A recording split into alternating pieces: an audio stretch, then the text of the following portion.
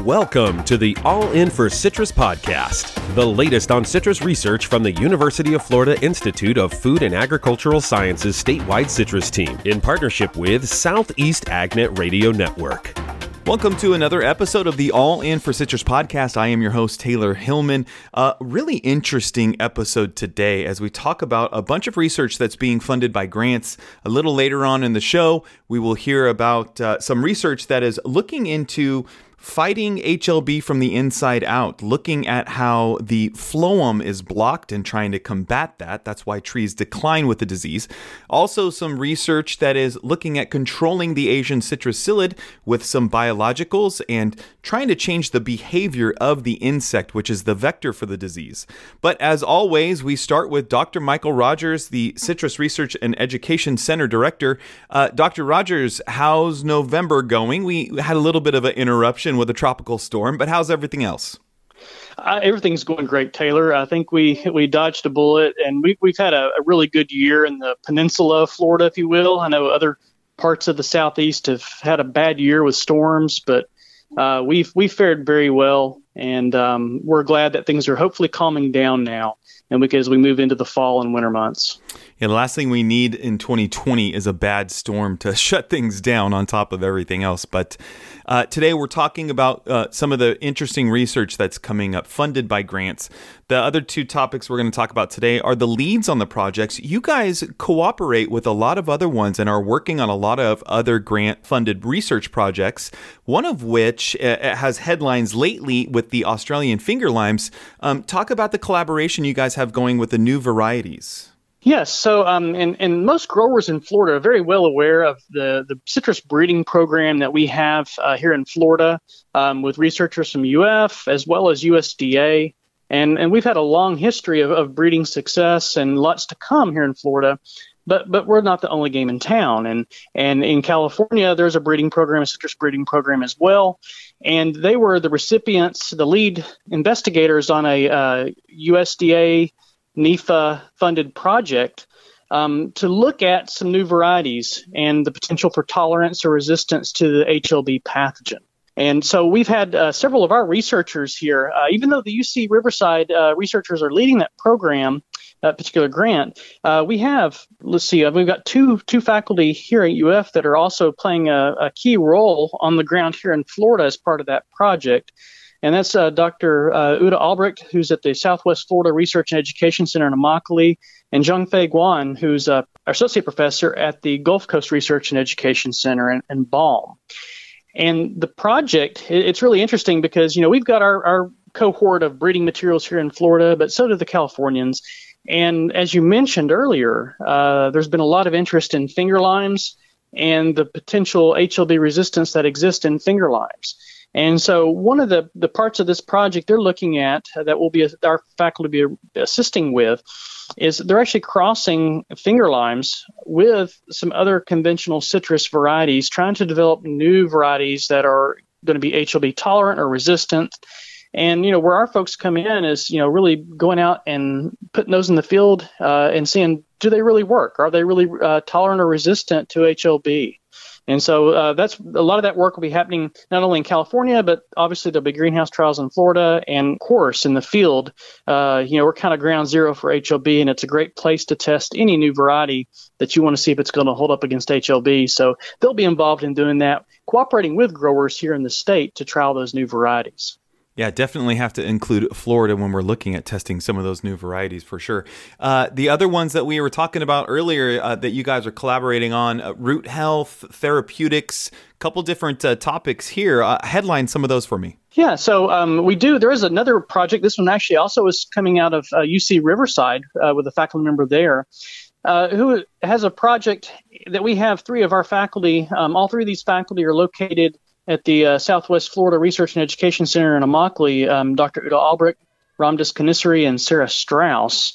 And they're going to actually, it's a $10 million grant going to UC Riverside, and these three faculty down in Immokalee are going to get about $2.5 million over the course of a 5-year period. And what they're going to be doing is looking at ways to enhance the root health of HLB disease trees. And I know a lot of our growers have heard from all three of these researchers over time on their work with things like soil amendments, cover crops, herbicides. Well, all of that's going to be put into practice in combination with, plant genetics, and look at a kind of a systems approach at looking at how can we improve the root health and overall health of citrus trees to improve that tolerance to HLB. And so that's going to be another one of these grants that kind of it pulls all these pieces together into one package and looks at ways that growers in the future can continue to improve and enhance their production practices in the field. We also had two other projects that were funded by NEFA that have to do with therapeutics. And we're particularly talking about antimicrobial compounds or bactericides, those types of products that growers could apply directly to the plants to control the bacterium. Those two projects were not awarded directly to UF, but we had people working in conjunction with those PIs on those projects. And the first of these was actually a USDA grant. Everybody knows Dr. Bob Shatters in Fort Pierce, who led that grant. And so they're going to be evaluating both new synthetic and natural microbial products against the HLB bacterium. We've got two of our faculty, Dr. Lorenzo Rossi at the Indian River Research and Education Center. Lorenzo is going to be working on evaluating some of those and looking at ways to deliver those more efficiently to the plants. And then also another faculty member, Dr. Javad Qureshi, who is located at the Southwest Florida Research Center in Immokalee, is going to be serving in an extension role in that grant as well, helping deliver the results of that information, that research out to growers as it becomes available. And the last project I think everybody's already heard about, it was a large $10 million funded project that went to the CRDF, and it's referred to as by some circles as the BEAR project. And so again, that's a really big project looking at screening new antimicrobial compounds against HLB, the HLB causing pathogen. We do have one of our faculty, Oscar Batuman, who's also located at Immokalee, who's going to be playing a role in that project as well, helping to screen some of the compounds they identify in some of his assays to see, do the compounds they're looking at, do they play a role in helping slow down or maybe even kill or the HLB causing bacterium in the plant. That just shows the amount of work that's being done by UF IFAS. I think that's exciting to hear some of that stuff going on. We heard from Michelle Daniluk last episode about some of the work she's doing in COVID-related research, which I think is very timely and needed to get some of that information out to the general public. She also has some training going on in some other research. Talk about that. Yeah, so Dr. Daniluk is collaborating with another university here within Florida, Florida A&M University, on a USDA Food Safety Outreach Program grant. And so these aren't the NEFA HLB grants we've been talking about so far. This is a little bit different. But the purpose of these grants is to train small farmers, underserved farm demographics, on food safety training. I think most people are familiar with all the changes that we've been inundated with the Food Safety Modernization Act. It's another burden on farmers if you want to sell your produce or your crops. A lot of training, a lot of new regulations. Believe it or not, in Florida, and I think this statistic actually kind of shocked me a little bit, but over the past decade or so, small farms in Florida have actually been on the rise, and as much as 20% really increase during that time. And I always think of agriculture. I always think of small farmers are going away. It's larger companies, but Florida is number 5 in the nation in terms of small farmer startups. But a lot of these small farmers, they don't have, deep pockets. They can't just start off and start farming. They have to support themselves other ways. They may work another job. They have a primary job, but they want to get into farming. And so, they may not have these huge operations, and they can't always attend all the trainings they need to, because they do have to support their families as they're starting their farms up, or maybe there's other things that weigh on their time. But this whole grant program is to meet the needs of those smaller farmers, that are kind of our future here. And I think right now it's gotten with FSMA, the training that's required, there's a lot of demands on these growers. And if you just combine that with the COVID pandemic and the fact that we're not having in-person meetings, it's more difficult to get around and get the trainings and certifications you need. Well, that's what this grant's going to address for our smaller farmers and startup farmers here in Florida. And it's going to consist of a number of workshops and online trainings to help those new farmers get into the business, get the training they need, and be able to contribute to agriculture in the state of Florida. So it's another example of some of our faculty here within IFAS collaborating with other universities, in this case Florida A&M, to meet the needs of Florida agriculture and keep it strong throughout the state. That's exciting. I know FSMA is on the minds of a lot of producers, and you're right. New beginning operations don't often have the experience or the connections. So again, another example of providing the needs that the industry needs. Citrus Research and Education Center Director Michael Rogers, thanks again for your time. All right. Thank you, Taylor. We're now going to shift over to Assistant Professor of Plant Pathology, Amit Levy. Amit, thanks for joining me today. Thank you very much for having me. We're talking today, exciting news. You guys received a NIFA grant to look at HLB disease. And what you guys are doing here is you're looking at that bacteria, right? The CLAS, and how that interacts with the tree. We know very little about that, don't we? Yes, that's where we think that we can help with this grant. We all know that the CLAS, the bacteria that cause HLD, is phloem limited, and we know that the phloem is very important. Also, there's good evidence that even when you hurt the phloem, you get symptoms that are very similar to HLD. But we don't know a lot about what's going on there, and there are two big reasons for that. The first one is that the phloem is a very small, narrow tissue, and it's buried deep inside the tree, and it's hard to reach it.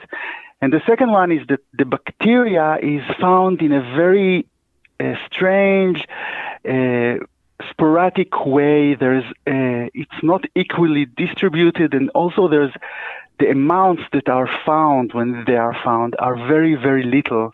And so this was really a big problem in studying this system. And what we recently showed in a paper is that in the seed coats, in the fruit, there is accumulation of a lot of bacteria. There is a lot of bacteria there, and we think it's because the fruit is a growing tissue, so the phloem just goes inside the fruit to bring energy to the fruit. And the other part is that we were able to develop this procedure to isolate the vasculature. So we think we have this kind of win-win, that we have a system, a tissue that's both having a lot of bacteria and that we can isolate the vasculature, so can move forward avoiding these limitations. Yeah, I think there probably isn't a great comparison here, but I did have someone tell me once it's kind of like cholesterol in veins. You can have blockages, and you're right, different amounts in different areas, and that's the issue here, is that the CLAS creates blockages in the phloem, and that is what affects the tree, right? Yeah, I think it's actually a very good analogy. It's the veins of the tree, and they are getting blocked, and energy doesn't go where it needs to go, and the tree declines. So yeah, one thing that was shown is that the disease, either by CLAS itself or by inducing a plant defense response, that part of the defense response is to block the phloem, probably in order to block the movement of the bacteria. But what we see is that the veins are blocked, and we think that if we can find a way to open those veins, just like in our bodies, just like you said, sometimes it's important to just treat the symptoms, even if the pathogen is there. But if we're just able to open the veins and let the tree move the sugars and the nutrients and get stronger, that will help the tree survive and maybe even help the tree deal with CLAS. When we have energy, we can deal with pathogens much better. Yeah, I mean, so by reopening that phloem, again, you're creating that highway for the sugar, right, to go back up to the tree. It should increase fruit yields. When you block that off, that's the big issue. But I think this is very interesting because you're right, and you mentioned it there at the end, is you guys are looking at the response and seeing if you can help alleviate the problem in the response. And it may be that the phloem is closing off to limit the bacteria. We're not sure why that's happening, right? We're not sure why that's happening, but that's a very typical response to pathogens, that the host is trying to block their spread by depositing material at the cell wall and blocking also the connections between the cells. So that's the hypothesis. Yeah, very exciting research, I think. Okay, you guys have the grant. I would imagine that you guys probably need to test this during an active season, so not underway just yet?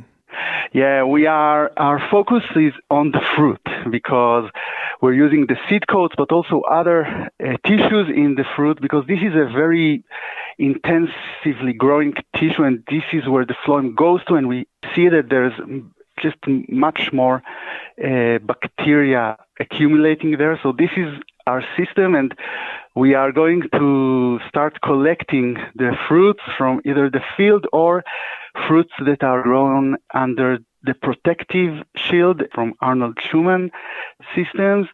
And we are going to study the interaction and the biology of the phloem and the bacteria. That's exciting. Again, exciting research as we look forward to this. So is this something that we could possibly see maybe some gene editing differences or something down the road where we can maybe be able to create something that reacts to the bacteria better?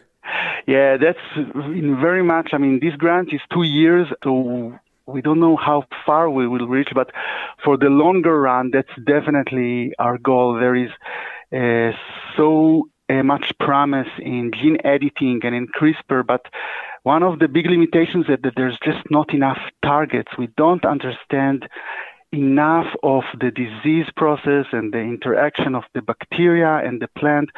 And our project is to really gain more knowledge, and more knowledge is going to give us a better toolkit, more targets that in the future we are going to be able to use for gene editing. But part of this project is also for a longer term. We are testing also chemicals, for example, that inhibit the deposition of the blocks of the callus. So we have more short-term goals, but also the gene editing is one of the more long-term goals for this. Critical research, in my opinion. Again, Dr. Amit Levy from UF IFAS, Assistant Professor of Plant Pathology. Dr. Levy, I really appreciate the time. Thank you very much. We are now joined by eminent scholar and professor of entomology and nematology, Brian E. Bonning from UF IFAS. We're talking about another grant here. You guys also received one from USDA NIFA, and this is exciting. You guys are looking at managing the Asian citrus psyllid with the environment in mind, is what you guys had this on the title. You guys are going to be looking at Bacillus thuringiensis, using that in this research, and then also a couple other things. Talk about what this grant is going to allow you guys to do. Yes, our goal here is to target the Asian citrus psyllid, as you say, which is the vector for the pathogenic agent of citrus greening. And we have tools already that we can potentially use to kill the psyllid, to reduce the populations and reduce the transmission of the disease. And these include these pesticidal proteins that are produced by the Bacillus thuringiensis bacterium. And we've already shown that these pesticidal proteins can be quite effective if you deliver them from a citrus plant in suppressing psyllid populations. The other angle is that we have to try to suppress psyllids is the use of gene silencing RNAs. And what these do, the psyllid has some genes that are absolutely essential. They have to function correctly for the psyllid to survive. And if we silence those genes, then the psyllid will actually die. And so the goal of this project is to combine these two methods, because we have some data that show that if you use the individual components, they do quite well. But if you combine them, you can get really over 90% mortality of the psyllids. It's really quite effective. Our downstream goal at the end of this project, we hope to know which are the best Bt pesticidal proteins and the best silencing RNAs, to find out which two work the best in combination, and then some other parameters that we would need to then develop the final product for a citrus grower to use. 90%, that's a big number. That's exciting to hear. Let's go back to Bt just for a second for those who don't realize how that works. And you mentioned this, of course, but the bacteria produces a protein that will kill some insects. And that's what you guys are focusing on is getting that protein to the psyllids. That's correct. So these bacteria, they actually are soil-dwelling bacteria, but they have evolved to kill certain species of insect, and then the bacteria can actually proliferate in the dead insect, if you will, and spread by that way. So the bacteria, they have different combinations of these pesticidal proteins that are active against different things. And so some work really well against mosquito larvae, some work really well against caterpillars, and some work well against the sap-sucking insects, including the Asian citrus psyllid. So we've identified some of the pesticidal proteins that are active against the psyllid, and we're pursuing this for the production of plants. So one thing I didn't mention was we're looking at not only citrus for crop production, for fruit production, but also using a trap plant such as Indian curry. And the idea here is that you would plant the Indian curry around the grove. Indian curry is highly attractive to the psyllids because it continuously produces new green shoots that they're very attracted to. And so if we had those trap plants producing a pesticidal protein, the idea is the psyllid would fly in, get distracted by the trap plant, feed, and then be killed by the protein, the pesticidal protein, before it even reaches the orchard. So that's the concept behind the trap plant. That's exciting. So yeah, so using a trap crop to deliver that pesticidal protein, that's very interesting. So it's almost like what some people do with a trap crop, and then they treat the trap crop, but this way it would be doing it all on its own. Yes, and we've actually shown we get very nice results with Indian curry when we deliver a Bt pesticidal protein from that plant.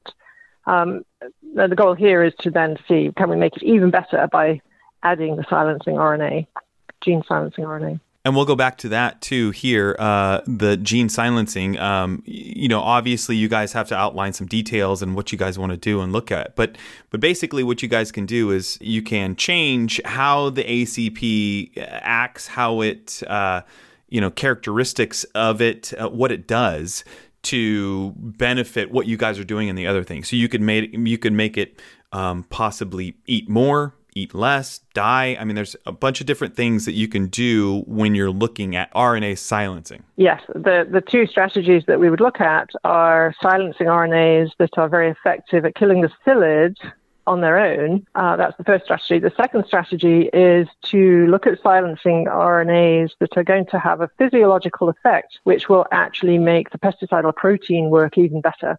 And for example, we have a candidate that increases the volume of phloem or sap that's ingested by the psyllids.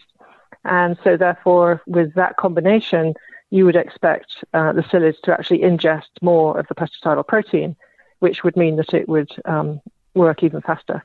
Now, again, this is controlling the psyllid. That's the vector of HLB, Huanglongbing disease, citrus greening. But, I mean, this is going to be something that growers can use in an IPM system to manage this disease. That's correct. So the Asian citrus psyllid is such an efficient vector of this plant pathogen that this technology would have to be used in combination with other strategies being used, for example, to target the plant pathogen itself, in addition to suppressing the vector. It's not going to be sufficient on its own to control transmission of the disease or manage it. But I think reducing the vector is a key part of a good plan, probably. Yes, it's definitely an important part. The other important aspect to this is that all we have currently for controlling the vector are the classical chemical insecticides, which are fairly indiscriminate. When they are sprayed, they will also kill the natural enemies and beneficial organisms, insects. So this will be more environmentally friendly because it will only be the psyllids that are feeding on the plant that will be exposed to these components that we're using. Well, and logically, this would also reduce some of the resistance issues that we're seeing with the pest as well. Absolutely. Although resistance is something else that we need to consider. As a rule of thumb, if you use the same agent repeatedly against an insect population, you will eventually get resistance. And that applies not only to chemical insecticides, but also to these bacterial pesticidal proteins. If you don't have a diversity of control strategies, you can quickly end up with a resistant population.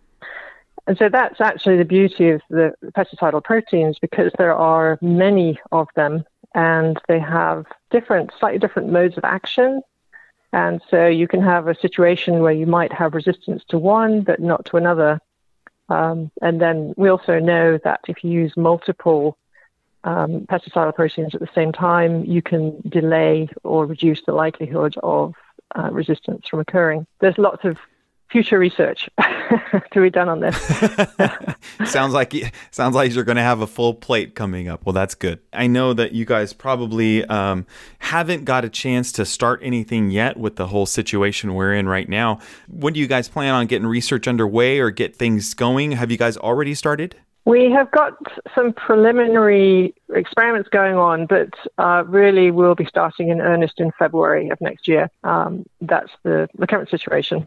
Yeah, it seems like a lot of these grants starting to do some stuff preliminary, but haven't officially started for a while. And I think that's understandable with what's going on right now.